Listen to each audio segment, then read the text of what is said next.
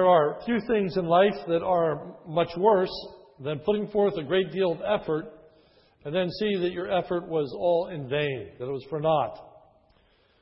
Some people put forth a lot of effort this week in trying to battle against the currents of this recent storm, only to have their efforts be in vain. The flood waters won out.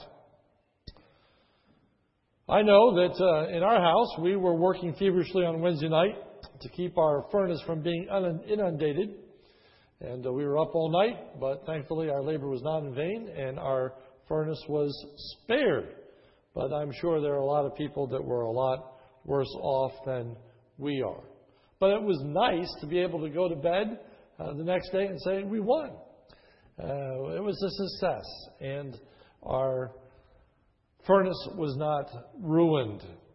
Sometimes, though, life finds its failures and we think that things are in vain. Paul was concerned that as he wrote to the Thessalonians, initially he was concerned that his labor may have been in vain. 1 Thessalonians 3:5.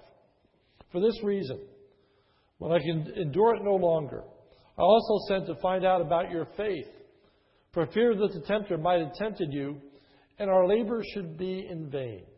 That all that we went through, all that we experienced, all the trials, all the tribulations, all the persecutions, all the difficulties would have been for naught, and your faith would be overthrown. But Paul's labor was not in vain. Their faith was not overthrown. They were standing firm in the gospel of the Lord Jesus Christ. And so Paul writes adamantly in 1 Thessalonians chapter 2, verse 1, for you yourselves know, brethren, that our coming to you was not in vain. It was not meaningless. It was not useless.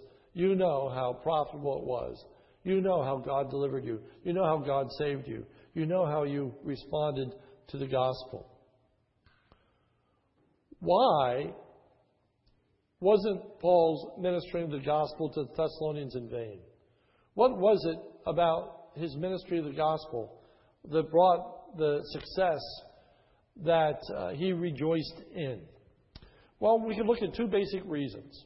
The first has to do with God's sovereignty and the working of the Holy Spirit. And we already looked at those passages in 1 Thessalonians that talk about the work of the Spirit, how it accompanied the preaching of the gospel with great power, and people believed. Without the work of the Spirit, Paul's work would have been in vain. But there's also a human responsibility in declaring the gospel. And today we focus on what Paul's role was. And we find out that Paul's ministry was not in vain because of the way in which he ministered the gospel of the Lord Jesus Christ. And we want to look at three things from our text in 1 Thessalonians chapter 2 that depicts the ministry of Paul and why his labor was not in vain. First, Paul's labor was not in vain because Paul had freely preached the gospel to the Thessalonians. Because Paul had freely preached the gospel to the Thessalonians. 1 Thessalonians 2, 1 and 2. For you yourselves know, brethren, that our coming to you was not in vain, but after we had already suffered and been mistreated in Philippi, as you know, now these words, we had the boldness in our God to speak to you the gospel of God. We had the boldness in our God to speak to you the gospel of God. NIV translates it, we dared to tell you his gospel in spite of strong opposition. The word boldly, as it's given to us in the NAS and the King James, literally means free. Free. Meaning that he was not restrained. He exercised great freedom. He spoke openly, clearly, thoroughly the gospel of the Lord Jesus Christ. He did not back off one iota. Paul did not restrict his preaching of the gospel in any way. This, despite the fact that he had already suffered greatly for preaching the gospel in Philippi, verse 2, 1 Thessalonians 2:2. But after we'd already suffered and been mistreated in Philippi, Paul had already paid a great price for preaching the gospel of the Lord Jesus Christ. He refers to his experience in verse 2 as having suffered and being mistreated in Philippi. The suffering and mistreatment at Philippi is described in the book of Acts. You may want to turn there, you may just want to listen. But in Acts chapter 16, verse 19, we have an account of what took place while Paul was preaching at Philippi. And as Paul was preaching, Paul and Silas were dragged in the public marketplace before the authorities. Acts 16:19. But when her masters saw that their hope of profit was gone, they seized Paul and Silas and dragged him into the marketplace before the authorities. Charges were brought against Paul and Silas for teaching contrary to the Jewish faith. Acts 16:20. And charges were also brought against Paul and Silas for teaching things that were contrary to the Roman customs. They were accused of treason, of exerting Christ as an authority and thus subverting the authority of Rome. Acts 16:21. And are proclaiming customs which is not lawful for us to accept or to observe, being Romans. And so then, Paul and Silas were treated shamefully. Acts 16:22.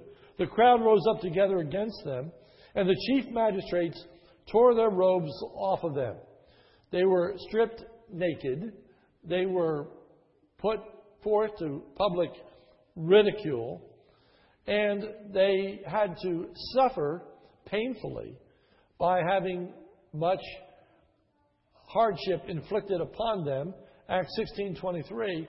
And when they had inflicted many blows upon them, they threw them into prison. So they were beaten rather mercilessly. Shamed, beaten mercilessly, and then further mistreated. And there the idea is that their rights were violated. They were treated in an inappropriate manner. Not only had they suffered innocently, but they also had suffered illegally. Not only were they not guilty of the crimes, but the punishment that they endured was not in keeping with Roman law. The magistrates had violated the law in punishing Paul and Silas the way they had. And if you know the story of the book of Acts, Paul and Silas are put in prison in Philippi. And in the middle of the night, there's a great earthquake. And the chains fell off. And the Philippian jailer comes in and ministers to Paul and Silas. Says, "What must I do to be saved?" Paul and Silas lead the Philippian jailer and his household to place faith in Jesus Christ. And then the next morning, we read, "Now, when day came, the chief magistrates sent their policemen saying, 'Release those men.' And the jailer reported these words to Paul, saying, 'The chief magistrates have sent to release you. Now therefore come out and go in peace.' But Paul said to them, 'They have beaten us in public without trial, men who are Romans, and have thrown us into prison. And now they are sending us away secretly? No, indeed. But let them come themselves and bring us out.' And the policemen reported these words to the chief magistrates, and they were afraid when they heard that they were Romans." You see, without a trial, they couldn't be beaten. Without a trial, they were not allowed to be treated in the way in which they were. But nonetheless, they were mistreated, and they were asked to leave by the authorities. And indeed, Paul and Silas left Philippi. And the next place they went to is Thessalonica, Acts 17:1. Now, when they had traveled through Amphipolis and Apollonia, they came to Thessalonica, where there was a synagogue of the Jews. Which brings us to 1 Thessalonians 2:2. "But after we'd already suffered and been mistreated in Philippi, as you know, We had the boldness in our God to speak to you the gospel of God. As you know, could go with either that which precedes or that which follows. Meaning that they knew of the mistreatment or they knew of the boldness in our gospel to speak for God. I think it's the latter probably. But we had the boldness of God to speak to you the gospel of God. Not only did the Apostle Paul and Silas continue to preach the gospel, even though they had already been beaten and mistreated for the gospel's sake, but they continued to preach the gospel boldly or freely, even when they encountered a lot of difficulty at Thessalonica. For notice at the end of verse 2, we had the boldness in our God to speak to you the gospel of God amid much opposition. That opposition is described in Acts 17. I won't go into it in any detail. But the point was that they had encountered a lot of difficulty in Thessalonica, just as they had encountered in Philippi. Nevertheless, Paul did not curtail his presentation of the gospel one iota. Paul did not alter his message when he met with opposition. The reason his preaching was not in vain was because he didn't change the message. He didn't change the message. He did not leave out references to Jesus as the Christ, though that would be offensive to the Jews. He did not soft pedal the fact that Jesus was King of Kings and Lord of Lords, although that would be words of treachery for Roman citizens. He did not change the gospel, even though he was persecuted for the gospel. Application. There is much in our culture that runs contrary to the gospel. Much in our culture that runs contrary to the gospel. We live in a culture that espouses tolerance. We live in a culture that has as one of its primary ideals is pluralism. And it strikes people as incredibly narrow-minded and downright offensive to say that the only way to have a right relationship with God is through Jesus Christ. You mean to say that Christianity is the only right religion? You mean to say that millions of people who are Hindus or Buddhists or Muslims, that they're not acceptable by God? Are you really going to say that? That's offensive in our society. When Jesus said, I am the way, the truth, and the life, no man comes unto the Father but by me, that bothers a lot of people. All you have to do is listen to talk shows, interviewers who begin to interview preachers or Christians and try to put them on the spot by saying, you mean to say that the only people that have a right relationship with God are people that believe like you do? People that believe in the Lord Jesus Christ? Well, that's the gospel. That's the truth.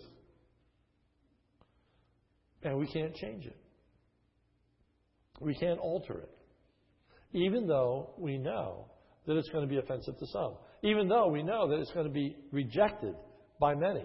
Paul did not succumb to the temptation to change the gospel message. The reality is that fallen mankind, apart from the work of the Holy Spirit, rejects the truth of God. And if you're going to speak the truth of God, it's going to be rejected, and you're going to be rejected. But Paul remained faithful to the gospel, and so must we. Be of good courage. Things are not worse now than they ever were before. I think sometimes we tend to think that we live in a particularly wicked or debauched generation in which Christianity is not tolerated as it was in other times. Well, I would say to you that there are a lot of times historically that were much worse off than the time in which we are in. We're not being placed in prison because of preaching the gospel. We're not being beaten because of preaching the gospel. There are places around this world where people are being imprisoned for preaching the gospel, where people are being beaten for preaching the gospel. We should be encouraged as we realize that if we're going to be faithful to God's Word, it's going to bring opposition on some fronts. We must always stand against the tendency to seek to accommodate our culture in preaching and teaching the gospel of the Lord Jesus Christ. We must constantly resist the temptation to accommodate our culture and its beliefs with the gospel of the Lord Jesus Christ. And book after book comes out, such as we've been talking about in our study of the book of Jude, saying, well, everybody's going to heaven. There is no such thing as a hell. That's what people want to hear, but that's not the gospel. That's not the truth. And Paul remained faithful to the truth. That's why his preaching wasn't in vain. That's why it bore the fruit that it did. We must ask ourselves, maybe the tendency is not to alter the gospel, but maybe it's simply not to offer the gospel. Paul said he spoke freely. He spoke boldly. How many times do we find ourselves in situations in which we have an opportunity to speak for God, but we don't take advantage of it? We're simply quiet because we're afraid of how it's going to be received, because we're afraid of how it might reflect upon us. And we are quiet. We are quiet. Paul wasn't quiet about the gospel of the Lord Jesus Christ, in spite of the fact that he'd suffered in Philippi, and in spite of the fact that now he was suffering in Thessalonica as well. He continued on. He persevered. So his labor was not in vain because he freely preached the gospel. Secondly, Paul's labor was not in vain because Paul realized that it was God himself who entrusted the gospel to Paul. God had given to Paul the work of preaching the gospel, verse 4. But just as we have been approved by God to be entrusted with the gospel, so we speak. God thought it appropriate to entrust Paul with the gospel. That was handed over to Paul. It was placed under his charge to preach the gospel. Paul viewed that both as an honor and as a responsibility, a privilege and a duty. And in one sense, Paul says that he had no choice in the matter. He felt compelled to preach the gospel. He had to. 1 Corinthians 9:16. For if I preach the gospel, I have nothing to boast of, for I am under compulsion. For woe is me if I don't preach the gospel. Man, I'm in trouble if I don't preach the gospel, Paul says, because God has entrusted this to me. For if I do this voluntarily, I have a reward. But if against my will, I have a stewardship entrusted to me. Paul says, even when I don't feel like it, I've got a stewardship, I have a responsibility entrusted to me, the gospel. And he says, man, I'm in trouble if I don't share this gospel, because this is what God has given me to do.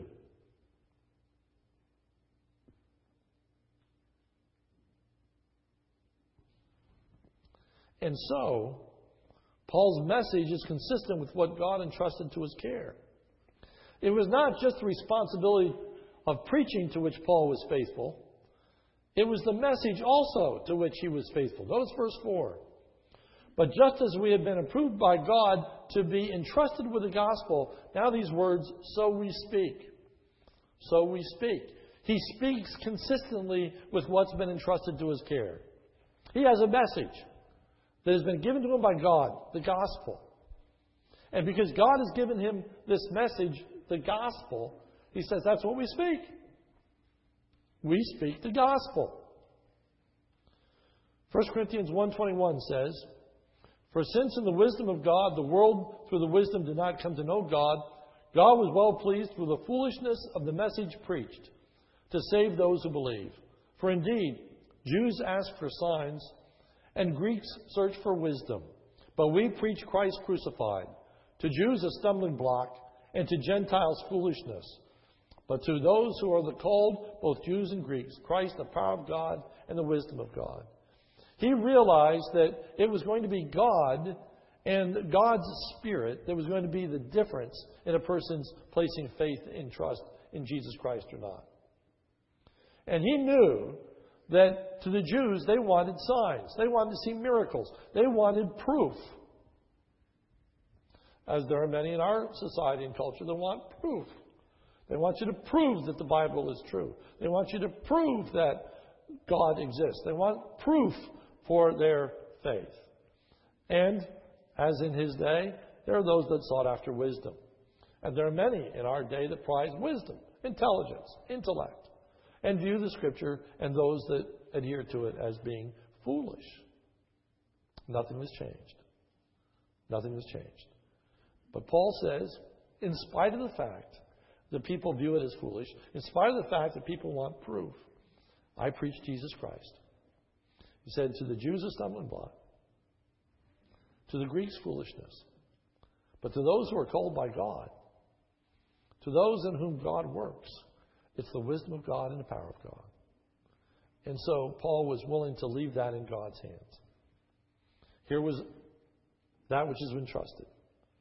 And he didn't alter it to make it more palatable or more acceptable or more desirable in the lives of others. How amazing that God would entrust the gospel to human beings. That in the wisdom of God, God decided that the way in which he was going to reach a fallen mankind is through other human beings.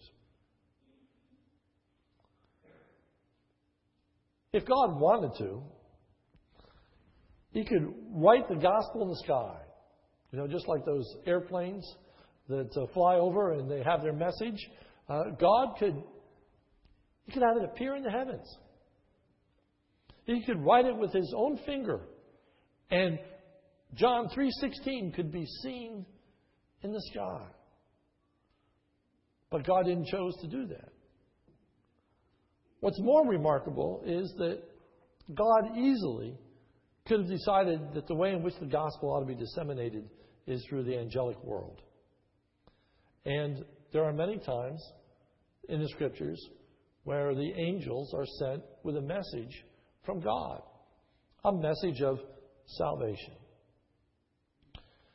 We think of the Christmas story, and we think of the shepherds abiding in their fields, keeping watch of the flock by night. And lo, an angel of the Lord appeared unto them, and the glory of the Lord shone round about them, and they were sore afraid. And the angel said unto them, Fear not, for behold, I bring you good tidings of great joy, which shall be to you unto all people. For unto you is born this day in the city of David a Savior, who is Christ the Lord. He could have sent an angelic host to proclaim his gospel. Angels could knock at our door. He could have done that. He chose not to. He chose not to. He chose to entrust the responsibility of sharing the gospel of the Lord Jesus Christ with human beings. That's pretty incredible. What a great responsibility. The message of salvation entrusted to human beings. And then bringing down one step further. Not just entrusted to human beings, entrusted to us. To us. Even as Paul writes to Timothy and says that we are to commit to faithful teachers who will be able to teach others also. We have a responsibility with the gospel to our family, to our Sunday school students, to our neighbors, and to the world. Paul recognized his responsibility. It was entrusted to his care. And then thirdly, and perhaps most significantly, Paul's labor was not in vain because Paul was preaching a gospel not to be acceptable to his hearers, but a gospel that would be acceptable to God. Verse 4. But just as we have been approved by God to be entrusted with the gospel, so we speak. And now these words. Not pleasing men, but God who examines our hearts. Paul was much more concerned with pleasing God than pleasing mankind. Paul was much more concerned about what God would think about his message than what people would think about his message. Paul's message came from God. Paul's message was entrusted to him by God. And God was going to examine Paul for the way in which he preached that message. Galatians 1:9. As we said before, so I say again now, if any man is preaching to you a gospel contrary to what you received, let him be accursed. For am I now seeking the favor of men or of God? Or am I striving to please God? If I were still trying to please men, I would not be found a servant of the Lord Jesus Christ. Paul says, I don't care that it's going to create problems. I don't care that I'm going to offend people. I don't care that it's going to be an issue when I say, if anybody is preaching a gospel other than what I preach, they're damned. They're cursed. They're going to hell, is what he says. Every other gospel is a false gospel. And he's willing to stand up and say that. Why? He says, because I'm not seeking the favor of men but God. Which is very much in keeping with exactly what he says in 1 Thessalonians 2, chapter 2. Not as pleasing men but God, who examines our hearts. Because Paul valued what God thought of him more than what any human being thought of him. God examines our hearts. He understands our motives. He understands what is taking place. What a challenge to live up to. Because Paul valued what God thought of him more than what any human being thought of him. How true is that of us this morning? Do we really care what God thinks of us more than what our friends think of us, our relatives think of us, our co-workers think of us? Are we really willing to stand up for Jesus Christ, more concerned about his evaluation of us than human beings' evaluation of us? Now, we have to be careful and keep this in perspective. Paul was not interested in gaining man's approval and praise. Look at verses 5 and 6. For we never came with flattering speech, as you know, nor with a pretext for greed, God is witness. Nor did we seek glory from men, either from you or from others, even though as apostles of Christ we might have asserted our authority. He said, we didn't flatter, we didn't butter up, we didn't try to seek glory from you. We didn't try to get your praise. Your praise. How dependent are we on the praise of others to be faithful in our Christian commitment? What happens when nobody pats us on the back? What happens when no one says thank you? What happens when no one expresses appreciation for the work that we have done? You know, that's actually on the far right. Paul's not just dealing with a lack of praise or a lack of gratitude or a lack of thankfulness. He's dealing with persecution, oppression. Not only is he not being thanked, but he's being thrown in jail. Not only is he not being appreciated, he's being beaten. And so we have to ask ourselves, not only how do we respond to a lack of people's appreciation, how do we respond when people are actually against us, find fault with us, call us names, view us as narrow-minded, view us as intolerant, view us as ignorant, stupid? How could you ever hold to such positions as that? Paul was not concerned about the praise of men. He was concerned about the praise of God. He wanted to hear, well done, thou good and faithful servant. Are we a slave to what people think?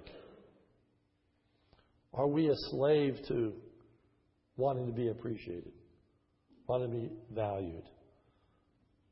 If so, it's going to be a hindrance to our preaching and teaching the truth of God's Word. Paul was willing to risk his life so that the Thessalonians would hear the gospel. Verse 8, having thus a fond affection for you, we are well pleased to impart to you not only the gospel, but also our own lives. Also our own lives.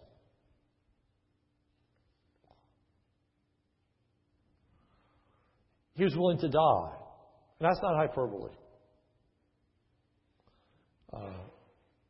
Paul put his life on the line many, many times in order to share the gospel of Lord Jesus Christ. And eventually he would die for sharing the gospel of the Lord Jesus Christ. Boy, that's boldness. That's boldness.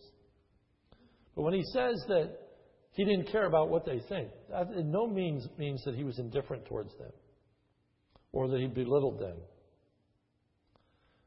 Notice 1 Thessalonians 2, 7 and 8.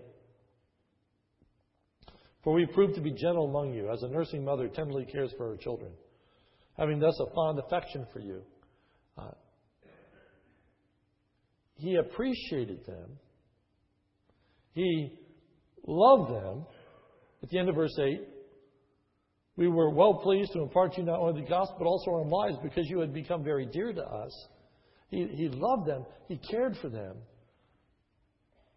But he didn't allow that love and care to affect his faithfulness to God. He remained true to God. But in his being true to God, it did not mean that he did not love and care for those who hurt him. So when I'm saying to you that we should not be concerned about what people think, I'm not saying that we should snub our nose at people or that people aren't important. What I'm saying to you is that we need to value the praise of God more than the praise of human beings.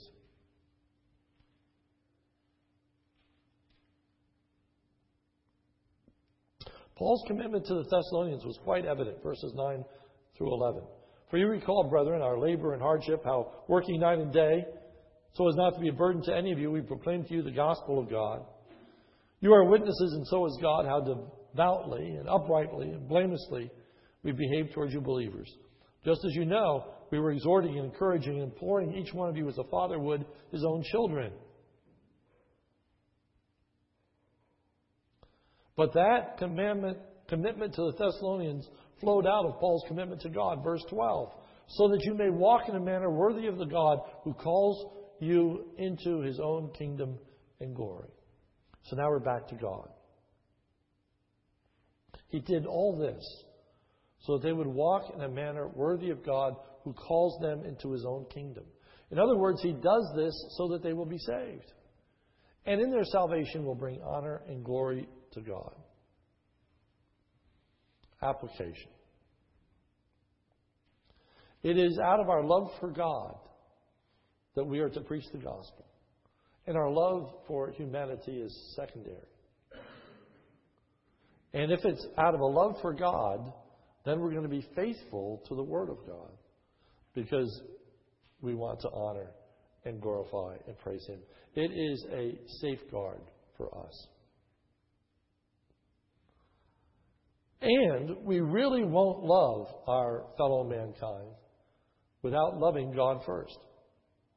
We love because He first loved us. In 1 John 4:19, you probably know the verse. The King James says, we love Him because He first loved us. But the word Him really ought to be in italics. It's implied. It's thought that it needs to be there to make sense. But in actuality, it limits the thought. The literal translation would be the best translation. We love because He first loved us. Not only do we love God because He first loved us, we love our fellow man because He first loved us. The commandments are, you shall love the Lord your God with all your heart and all your soul and all your mind. And the second is like unto it. You shall love your neighbor as yourself. You can't love your neighbor without loving God. And people, out of a misplaced exaltation of their fellow mankind and out of a so-called love for them, seek to alter the gospel. And in reality, It's disingenuous. Genuine concern for others begins with a genuine concern for God. This too guards Paul's faithfulness to the gospel. For if Paul alters the message of the gospel, he is not doing God or his hearers any favor. You understand that. 1 Thessalonians 2:12, so that you may walk in a manner worthy of God who calls you into his own kingdom.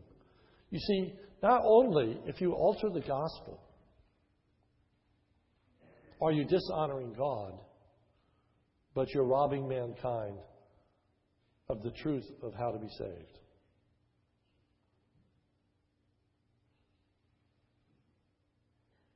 You are actually preventing someone from believing the truth if you don't speak to them the truth. And there's nothing loving about that. If Paul changes the gospel in order to make it more palatable to his audience, then he is robbing them of the truth that will save them. Paul's concern would be a sham if he altered the gospel. It would be a pretense. Look at 1 Thessalonians 2:3. For our exhortation does not come from error or impurity or by way of deceit. We haven't taught error. We haven't taught deception. We have taught truth. And if we hadn't, it would all be in vain. If we hadn't, all our effort would have counted for nothing because they would have been lost. They would have been relying on a false gospel as opposed to a true gospel.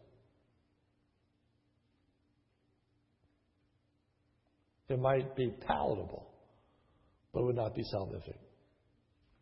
Application. We need to realize that the gospel simply cannot be altered. For if we do, it's no longer the truth. It's no longer the truth. And if we are going to be people of the truth, then we must preach the gospel as it really is. We must be more concerned with pleasing God than pleasing others. And I submit to you that the temptation is great for us to please others rather than please God. I didn't take the time to look through the many passages in the New Testament where the Pharisees, where Jesus condemns them because they love the praise of men rather than the praise of God. We live in a society that loves the praise of men, loves applause, loves being honored, loves getting medals, getting awards, getting achievements, people patting us on the back. That's what drives athletes to be the very best, to stand on that platform and to be recognized by everyone as the world champion, the world's best, the rock stars. People want to be praised. Well, we need to guard against that. And then conversely, I think we really need to understand that. And with that understanding, let us be careful to give thanks and praise to those who are standing firm for the gospel of the Lord Jesus Christ. I'd encourage you this week, if there's been somebody who was really influential in leading you to a saving knowledge of the Lord Jesus Christ, write him a letter this week. I realize that there's email. I realize there's all this other stuff. But to me, there's something really personal about a letter or a phone call. Contact them in some way. And just say, I'm really thankful that you shared the gospel with me. I'm thankful that you didn't let your fears or your inhibitions or your concern about how I might respond to that to keep you from sharing the gospel of the Lord Jesus Christ. Walk up to your Sunday school teacher and say, I'm thankful for you that you really want to share with us the gospel of the Lord Jesus Christ. How about that coworker that drives you nuts, and yet he or she really has a faithful testimony to the Lord Jesus Christ. Walk up to them and say to them, you know, brother, you know, sister, I just appreciate your boldness. Thank you that you're willing to identify with Jesus Christ at the workplace. I'm thankful that people know that you're a Christian and you're not ashamed of the gospel. Next time you walk into that Christian business that is openly declaring their faith in the Lord Jesus Christ, say to that Christian businessman, "Bro, I thank you for your witness. I thank you for your testimony in our community. I thank you for that work." The volunteers, the people, as you look around our congregation, just think of the people. Children. Express your appreciation to your mom and dad for sharing with you the truth of the gospel of the Lord Jesus Christ. It amazes me. 2,000 years. 2,000 years. You know, you familiar with that game, Whisper Down the Alley? Do I need to go and explain that? If you know that game, raise your hand. Whisper Down the Alley, you tell a story and pass it on for 20 people and hear what it sounds like at the end. You know that message? Well, we've been playing Whisper Down the Alley for 2,000 years with the gospel of the Lord Jesus Christ. And because people have taken seriously being entrusted with that gospel, we have the gospel today in its pure form. We have the truth of the gospel. We have the saving proclamation of the gospel. If you're here this morning and you know the Lord Jesus Christ is your Savior, you heard that gospel. It's been preserved. And I thank God for the moms and dads who are preserving the gospel with yet another generation, telling them the truth of God's Word. And brothers and sisters, your labor is not in vain in the Lord when you stand true to the gospel of the Lord Jesus Christ. It's the power of God and the faithfulness of His people that brings about the salvation of mankind. Let's pray. Our Father, we thank you for your grace and your goodness to us. We thank you for the gospel that's been entrusted to our care. Help us to be faithful to that gospel. Help us not to alter it or change it. Lord, may we not be so enamored by the praise of men that we are unwilling to challenge our fellow man with the truth of your word. May we not be so concerned to be viewed as an intellectual that we're not willing to come across sometimes as foolish in the things that we say. May we not be so concerned about appearing to be loving and kind that we are unloving or unkind by not sharing the truth of the gospel by which people are saved. Lord, guard our hearts and help us to be faithful to you and that great gospel that's been entrusted to our care. For it's in Jesus' name we pray. Amen.